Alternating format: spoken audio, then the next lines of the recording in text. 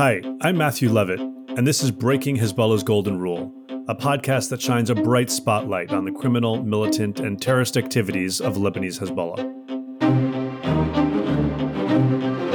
Hezbollah is an organization that engages in everything from overt social and political activities in Lebanon to covert militant, criminal, and terrorist activities around the world. One Hezbollah operative was taught by his commander that the golden rule of the group's terrorist unit is this, quote, "The less you know, the better." In this podcast, we set out to break this rule. In our last episode, we dug deep into Hezbollah plots in Cyprus and Bulgaria, two of which occurred within days of each other in the summer of 2012. But Hezbollah did not stop there.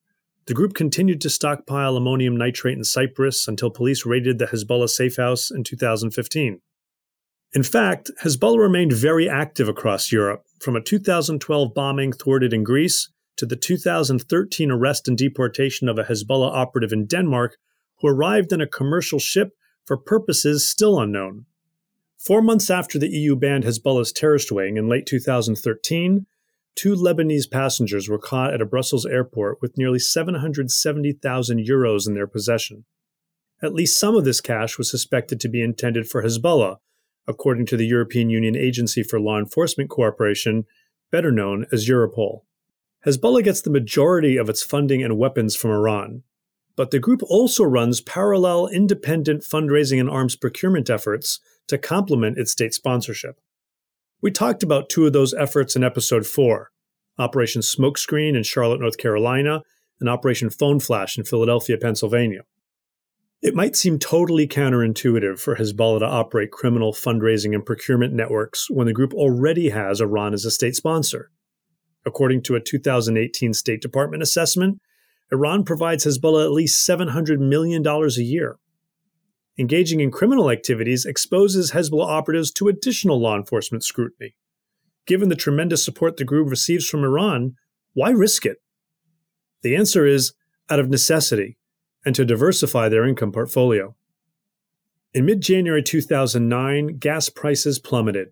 At the same time, increased international sanctions, rampant corruption, and soaring inflation severely undermined the Iranian economy. And after it blatantly stole the presidential election that June, the Iranian regime was preoccupied with its violent suppression of the so-called Green Revolution protests. There was chaos and bloodshed in the streets of Iran's capital as protesters defied Friday's orders from Iran's supreme leader, Ayatollah Ali Khamenei, and marched into clashes with waiting security forces. Iran was facing depleted resources and domestic unrest that challenged the very nature of the regime. So Iranian leadership had to focus its attention inward. According to Israeli intelligence, Tehran slashed its annual budget for Hezbollah by as much as 40% in early 2009, forcing Hezbollah to implement severe austerity measures. The group cut spending, shut programs, closed offices, and slashed its fighters' pay. Out of necessity, Hezbollah operatives were instructed to develop additional revenue streams to complement Iran's traditional generosity. This led to a significant expansion of the group's international criminal activities. In fact, Hezbollah was already involved in criminal activities in cooperation with Colombian drug cartels. U.S. law enforcement first stumbled on one of these Hezbollah criminal networks that was based out of Colombia in 2004. In a joint takedown by U.S. and Colombian authorities dubbed Operation Titan, an undercover agent for the U.S. Drug Enforcement Administration, or DEA, forged a relationship with Shekri Harb, a Hezbollah figure who ran a cocaine smuggling and money laundering operation. At one point, Harb, who went by the nickname Taliban, bragged to the undercover agent that he could get 950 kilos of drugs into Lebanon within hours. That prompted the agent to casually suggest he must have Hezbollah connections if he could operate so freely. Harb just smiled and nodded. His network reportedly paid Hezbollah 12% of its narco income. Colombian and U.S. agents ultimately arrested more than 130 suspects and seized $23 million. At the time, John Fernandez was Assistant Special Agent in charge of the DEA's Special Operations Division, which included the Counter-Narcoterrorism Operations Center. In this capacity, he oversaw interagency support to field investigations concerning Hezbollah's global criminal support network. Following Operation Titan, once DEA knew to look for this connection between Hezbollah and the Colombian drug trafficking networks. Several investigations stemmed from that. Now DEA knew to look for that connection. They started looking for the ties, looking for who from the Colombian cartels are interacting with known members or people working in that area. Operation Titan opened the eyes of law enforcement agencies around the world. Hezbollah was more than a terrorist organization. It had also developed into a worldwide criminal enterprise. Following leads from Operation Titan, investigators set their sights on one person in particular, Ayman Juma. A murderous cartel that sends tons of cocaine to the U.S. each year. A Middle East terrorist group that's killed more Americans than any other except Al-Qaeda. Now U.S. officials establish a connection between them. This man. A new indictment alleges Ayman Juma has coordinated the smuggling of at least 90 tons of cocaine to the U.S. and laundered hundreds of millions of dollars for drug gangs in Latin America. Often working. In January 2011, the U.S. designated Hezbollah narcotics kingpin Ayman Juma. A DEA investigation revealed that Juma oversaw a network that sold multi-ton shipments of cocaine from South America and laundered the proceeds in Europe and the Middle East. Treasury would later state that Juma's criminal network is a sophisticated multinational money laundering ring, which launders the proceeds of drug trafficking for the benefit of criminals and the terrorist group Hezbollah. In a 2017 statement in front of the House of Representatives, DEA Special Agent in Charge Derek Maltz explained that Juma's scheme exposed very innovative ways terrorist groups like Hezbollah could identify alternate sources of income to fund their operations. But Juma's designation allowed law enforcement to start pulling at the threads of Hezbollah's global money laundering network. Cocaine was shipped from South America to Africa, sold in Africa, Europe, and the Middle East. The cash was then brought to Beirut and placed in money exchange houses. Then, through the Lebanese-Canadian bank, the money was sent to buy used cars from companies in the U.S. The cars were sent to Africa for resale. Much of those profits, according to officials, went to Hezbollah. That thread led officials around the world, from Panama and Colombia and South America, to the battlefields of Iraq and to the heart of Europe. It led them to characters like Usama Salhab, a Hezbollah operative who sold used cars in West Africa and directed his traffickers based in Benin, Ghana, and Togo to transport tens of millions of dollars to Beirut. Here's John Fernandez again. One of the things that's important to understand is the truly global nature of this, what we call the Hezbollah Criminal Support Network. We've seen them operate on 6 of the 7 continents. And for example, within Europe itself, we've had operations and investigations that targeted this criminal support network in Belgium, the Czech Republic, Lithuania, France, Germany, the Netherlands, Spain, Italy, through their drug trafficking and their money laundering activities, arms trafficking, and even their threats of violence, etc. But most significantly, it led investigators to the Lebanese-Canadian bank, designated by the Treasury Department as a primary money laundering concern in February 2011. As it turns out, Juma had been laundering hundreds of millions of dollars per month through the bank's accounts and through the accounts of a Lebanese-Canadian bank subsidiary in the Gambia, Prime Bank, which was partly owned by a prominent Hezbollah supporter. One key person involved in the scheme was Hezbollah's Tehran-based envoy, Abdullah Safieddin. Remember his name. We'll come back to him later. David Cohen, the Undersecretary of the Treasury at the time, commented on this designation in 2016. As you noted, that was an action taken against a bank that was centrally involved in an enormous international drug money laundering scheme, running money through the United States, involving used cars being sold into Africa. It was a very complex scheme, and it was affecting the U.S. financial system. It was sending wires into the U.S. that were the proceeds of narcotics trade. We'll talk more about the Lebanese-Canadian bank and the ways in which Hezbollah's criminal activities undermine the Lebanese financial system in the season finale. What's important to know now is that these DEA investigations forced individuals and organizations out of the shadows and into the spotlight. Each designation pointed investigators to new leads. Soon, investigators got an insider look at a massive Hezbollah illicit financial network established for the specific purpose of financing the group's terrorist and militant activities. In fact, Many of these investigations fell under DEA's Project Cassandra, which began in 2008 to target Hezbollah's global criminal support network. Investigators believe the group was amassing as much as $1 billion a year from its drug and weapons trafficking and money laundering activities. The agent who named the project that was encompassing all of these field investigations named it Cassandra because, according to Greek mythology, the mythical figure of Cassandra was punished by being able to see the truth about pending or imminent dangers on the horizon, but nobody would believe her. And it was kind of a tongue-in-cheek little jab at the interagency disagreement over the assessment of the extent to which Hezbollah was involved in criminal activity such as drug trafficking, money laundering, etc., whereas DEA was taking a position that is pretty extensive and well coordinated and on a global nature. Before long, DEA investigations began exposing Hezbollah criminal enterprises tied to South American drug cartels. In coordinated U.S.-French law enforcement actions in October 2015, authorities arrested Joseph Asmar in Paris and Iman Kobeissi in Atlanta. Kobeissi came to the United States for cosmetic surgery, but while in town, she met with an undercover DEA agent posing as a narcotics trafficker. Kobeissi told the undercover agent that her Hezbollah associates were eager to purchase cocaine, weapons, and ammunition.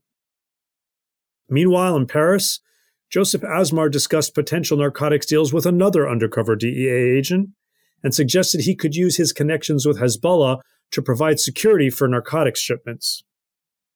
In the DEA recordings of their conversations, the two discussed their money laundering network and the services they provided to drug traffickers, terrorist organizations, and other criminal groups in Lebanon, Iran, France, Belgium, Bulgaria, Benin, the Democratic Republic of the Congo, Ghana, Nigeria, Cyprus, and cities across the United States. The arrests of Kobeissi in Atlanta and Asmar in Paris were just one of many successful operations run under Project Cassandra. Another, which DEA ran in cooperation with several U.S. law enforcement agencies as well as Europol and authorities in France, Germany, Italy, and Belgium, was Operation Cedar. The investigation spanned 7 countries and led to the arrest of top leaders of a Hezbollah European cell on charges of drug trafficking, money laundering, and procuring weapons for Hezbollah's use in Syria. The way we would categorize and prioritize cases and enforcement actions throughout DEA, you have an investigation, which has a file title, and then they'll fall under an operation. So then that operation gets a name, like Operation Cedar, for example. And then several operations would fall under the project. Operation Cedar is one of the many operations. I believe there were up to about 20 of them, 20 operations under Project Cassandra. And so Project Cassandra was the overall umbrella of all cases targeting Hezbollah's global criminal support network. The DEA Paris office played a central role in running Operation Cedar, together with several of the agency's other offices and agents at its Counter-Narco-Terrorism Operations Center. The DEA worked very closely with its European counterparts in this case, including French police officer Quentin Moog. At the time, Quentin Moog was a police captain in a unit focused on organized crime and money laundering. I never really intended to follow any kind of Hezbollah activity in Europe. What I intended to do, me and my team at the time, was simply to build some money laundering cases in relation with organized crime. And in that process, we were working on a number of different suspects, some of them being Lebanese. And it's by association with the DEA that these new elements of possible connection to Hezbollah, etc., appear. That's one of the reasons Operation Cedar is so interesting. It didn't start out as a terrorist investigation. This global network was being investigated for its criminal activities, and only later was the Hezbollah connection revealed. Well, initially it starts because we had some contacts with the DEA attaché in Paris. And in January 2015, he came to me with 2 informations. The first one was related to what we call a money pickup, meaning that they had information about an individual who was not identified, who, according to their information, was about to collect a large amount of money in Paris. That was the first thing. And so basically I just had a phone number and that information. And then little bit later, we had another information coming from the same US source, which said, okay, we're working on drug trafficking cases and money laundering activities. We know that there's going to be a meeting in Paris. So they didn't really have much information around that, but what they had, again, was a phone number, and we just had some geolocation on his phone. That was not enough. So we missed that arrest, which in the end turned out to be a pretty good thing, because that person nicknamed Samir turned out to be the main cash courier of the number one suspect in the Cedar case. So what happened is that the money pickup took place, the guy left, and then later on he gave a phone call to give information about how much money had been collected, etc., and how it looked like. And the number he called was actually the own number from the other case that had been passed along. So we were in the end pretty happy not to have arrested anyone, and that's how we started the Cedar case. The owner of the phone number the courier called turned out to be a man named Hassan Trabolsi, a car trader based in Dusseldorf, Germany. According to some reports, Trabolsi also happens to be a nephew of Hezbollah Secretary General Hassan Nasrallah. Trabolsi served as the central money courier for a transnational money laundering ring. At the top of the network was Mohammed Ammar, a powerful Hezbollah financier operating out of Medellin, Colombia. He was a familiar figure to John Fernandez and his team at the DEA. He was also one of the key links between the Colombians and the network in Europe. With the help of another Hezbollah operative, Hassan Mansour, Ammar reportedly laundered $250,000 Australian dollars provided to him by a DEA confidential informant in 2014. Thinking he was laundering money for Colombian traffickers, Ammar moved the money through Emirati banks and into bank accounts the DEA had set up in Miami. Ammar later admitted to a DEA informant that he worked with a Medellin-based cartel. Hassan Trabolsi was Ammar's main money launderer on the ground in Europe. Hassan Trabolsi, he was the one that oversaw a lot of the money laundering through the car businesses, and I believe it was he who had the photo of himself in one of the email intercepts doing a money transaction and smiling at the camera in one of the car lots in West Africa. And he was also one of the key money launderers through those businesses. Trabolsi also worked with Lebanon-based Hezbollah operative and money launderer Mohammed Nuruddin. Essentially, the network would sell cocaine, take the dirty money, use it to buy new legal commodities like jewelry or cars, sell those new commodities, and send a portion of the profits to Hezbollah. One of Nuruddin's contacts was Abbas Nasser, who worked out of Nigeria. Quentin Moog explained how this criminal enterprise worked. So Mohammed Nuruddin has his office within the stock exchange in Beirut. He's making phone calls. He's given access to cash by Abbas Nasser, who is in Nigeria, who tells him, okay, there is money here, there is money there. You need to collect that money to transfer it there and there. So in the specific instance, he would collect 1 million from a cocaine trade in, let's say, Belgium. He would use money exchange houses or other covers or companies to pay in Colombia an equivalent amount of money in Colombian pesos. And then with the €1 million in cash he has, he's going to buy luxury cars, watches, or whatever other commodity, put that on a boat, export it when it comes to the cars to West Africa, sell the cars, get the money, get profits out of it, and bring that all back to Lebanon. Still, not all network members were loyal partners. As it turns out, Trabolsi used his job as a money courier to line his own pockets. In October, he was about to be removed from the organization because he was stealing money from the money that I was collecting. So basically, he was taking 5,000 euros on every money collection. And so we intercepted a conversation where he said, but do you realize if he's taking just 5,000 euros in each money collection, that means he's been taking huge amount of monies because we've got at least 3 or 4 money pickups a week. So, and when you know that the average pickup is 200,000 euros and it goes up to 1 million, it quickly adds up to pretty big sums of money. The conversation about Trabolsi was between Nuruddin and a man named Ali Zabib. Zabib was a watch trader in Germany who was recruited into the money laundering ring. Benedikt Strunz, an investigative journalist in Germany, spoke with Zabib about his role in this money laundering scheme. Zabib met a certain Hassan Trabolsi in Germany. And Hassan Trabolsi is a cousin of Mohammed Nuruddin. And Mohammed Nuruddin, as you know, was certainly one of the main figures one of the main actors, main players in the Cedar network. And Mrs. Beeb told me that when he met Mr. Tarabolsi, he was kind of really impressed by him because he seemed very successful. He was a car trader for high-end cars. He was driving expensive cars and so on. Eventually, Trabulsi suggested that his criminal network buy Zabib's watches with their drug money so they could then resell them and send the now laundered profits to Lebanon. And Ali Zabib agreed on that. And that means, in fact, that he changed his business cycle at a certain point in time. And from now on, watches in Germany were, in fact, bought with cocaine profits. And that means Mr. Zabib became, to my opinion, a key figure in this money laundering operation, right? Because he was able to change illicit proceeds into legitimate goods. Benedict managed to get a several hours long interview with Zabib the day before his trial. The meeting was held in a Paris hotel. We did their reservation for conversation room, meeting room, and then we waited for 1 hour, 2 hours, 3 hours. I don't know how many cigarettes I smoked during that time. But then after a while he came and he was dressed like with sneakers and very, very relaxed. He wanted to tell us his whole life and he wanted to present himself as a decent businessman who just got into something very bad.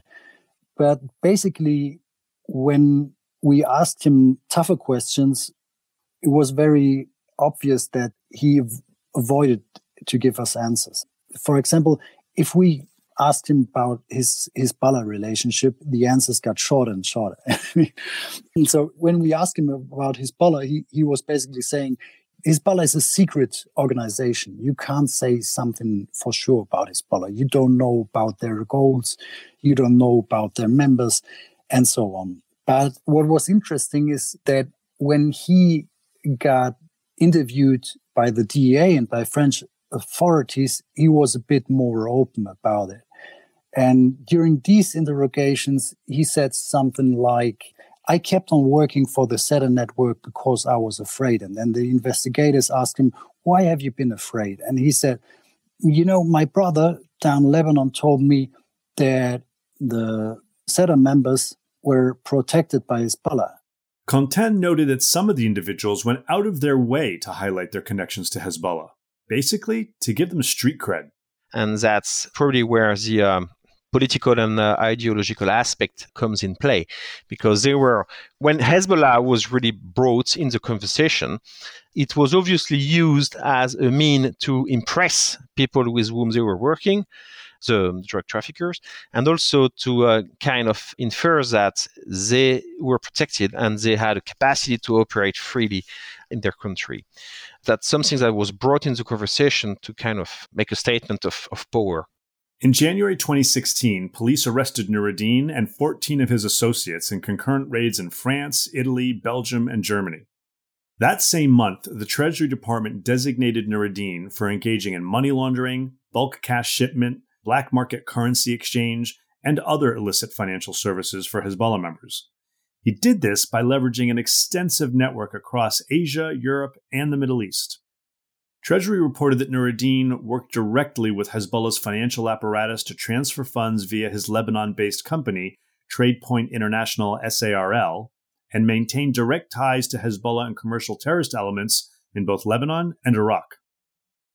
2.5 years later, a Paris court found Nuruddin guilty of drug trafficking, money laundering, and engaging in a criminal conspiracy to finance Hezbollah.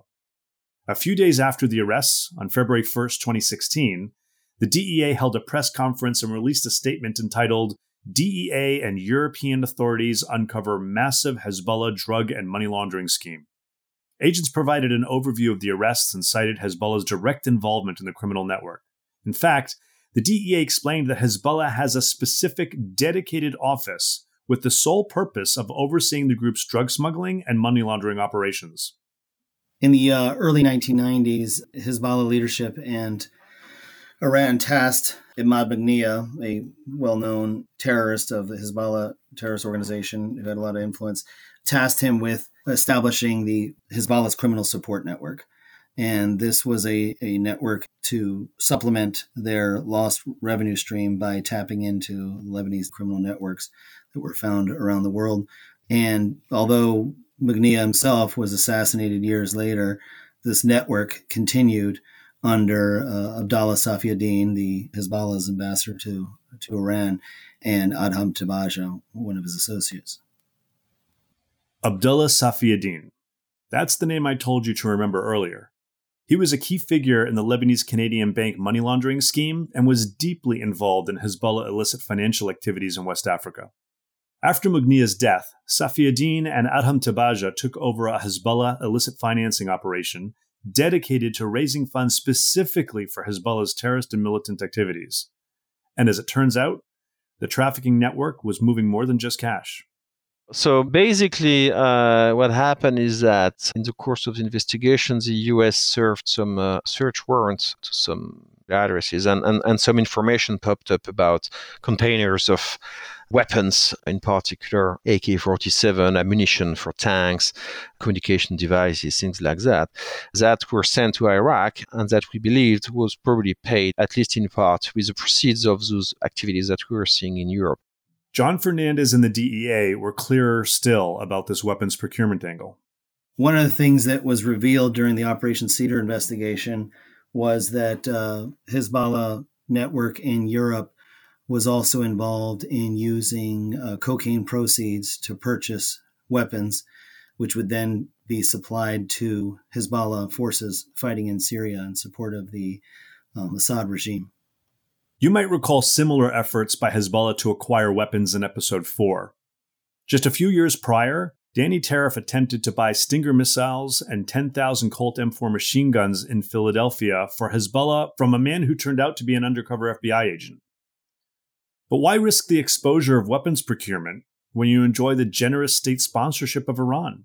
One reason is that Hezbollah is constantly in the market for sensitive technologies. According to the U.S. Treasury Department, Hezbollah-affiliated networks specifically seek to procure sensitive or controlled goods in the West. Another reason Hezbollah carries out its own procurement efforts may be a demand among Hezbollah's fighters for original Western-manufactured weapons, rather than the Chinese or other knockoffs often provided by Iran. And then there are special circumstances, like the Syrian war, when the demand for weapons and ammunition is so immediate that procurement efforts are dramatically increased, both independently and through Iran. Operation Cedar helped law enforcement agencies in several European countries see Hezbollah for the criminal and terrorist organization it is. Reflecting back on this case, Europol's 2018 terrorism report pointed to a major criminal money laundering case in Europe in which, quote, a share of the profits were used to finance terrorism-related activities of the Lebanese Hezbollah's military wing. Following the convictions of Nuruddin, Zabib, and others in a Paris court, Benedikt Strunz continued his investigation, traveling to Lebanon to flesh out the full story. One of his visits was to the small town of Shtura in the Bekaa Valley, where a Hezbollah money exchange business is located. I think we had a very good picture, but not the complete picture, because for quite a while we didn't know how the money was channeled back from Beirut to Latin America. And then we saw this missing link, and the missing link was Chums Exchange. And when I got aware of this, I was like, are you kidding? I mean, Chums Exchange is such a notorious money laundering company. Chums Exchange played a very vital role in the so-called Juma network. And for that reason, I want to go to Shtura, to Chums Exchange, and see this company with my own eyes. And one very interesting thing is that the city of Shtura is close to the Syrian border. And the Bekaa Valley is under complete control of Hezbollah. And I think that might be one reason why Chums Exchange is still operating, right? Until today. Chums is not a small company. I mean, it's a huge building, and the city of Shtura is very, very small. And we were always looking around for a small shop or something like that. And then after a while, our driver said, that is Chums Exchange. And we were like, the complete building? And he said, yes, the complete building. Chums Exchange is a money exchange house that was used by Ayman Juma, the Hezbollah-affiliated narcotics kingpin we mentioned earlier. The U.S. Treasury designated Chums Exchange in 2019 assessing that it launders millions of dollars of drug money monthly and facilitates funds transfers for Hezbollah. Payments are laundered to and from Australia, Brazil, Colombia, France, Italy, Lebanon, the Netherlands, Spain, the United States, and Venezuela. So Benedict had connected the dots. Hezbollah used Sham's exchange to funnel some of its profits from Beirut to Latin America, where its drug cartel clients were located. But he had one more perspective he wanted to get. Yeah, I mean, the funny thing is we obviously want to contact Hezbollah. And we did so, and we talked to a press officer, and she invited us to have a cup of tea together. And we talked a little bit. And after a while, she was saying, like, look, guys, I really don't think that Hezbollah will give you a statement on this issue. But soon Benedict was pointed toward a Beirut journalist, known as Mr. Zahran, who frequently answers questions when Hezbollah does not want to officially take an interview. And then we met Mr. Zahran, and it was funny because we met him in his office, and he was there with his bodyguard, and his bodyguard was really like packed with muscles, and he was carrying a gun all the time, and it was a bit scary. And then we talked with Mr. Zahran about how Hezbollah is financed and so on, and it was a nice talking, and after a while I started to ask him some tough questions. Basically, I was asking him, what makes you so sure that the members of the Cedar network who were already in prison in Paris at that time were not Hezbollah members? And after a while, when I kept on asking these questions, he got really angry. And then he said, look, if they were Hezbollah members, Hezbollah would already have kidnapped you and your colleague to free them, as they have done several times before. And then he started to laugh in a very, very scary way. Do you know the Thriller song from Michael Jackson? And in the end of this song, there's this scary laughing, yeah? And it was a little bit like that. And my colleague Jan and me, we were like, okay, thank you for the interview, Mr. Zahran. They may have laughed, but that was no joke. Hezbollah has a demonstrated track record of kidnapping certain individuals to free Hezbollah operatives detained in foreign countries, especially those awaiting extradition to the United States. Last episode, we discussed how shortly after the Burgas, Bulgaria bombing, Hezbollah briefly kidnapped a Bulgarian citizen in an effort to pressure the Bulgarian government not to publicly blame Hezbollah for the attack. As John Fernandez explains, this was no isolated event.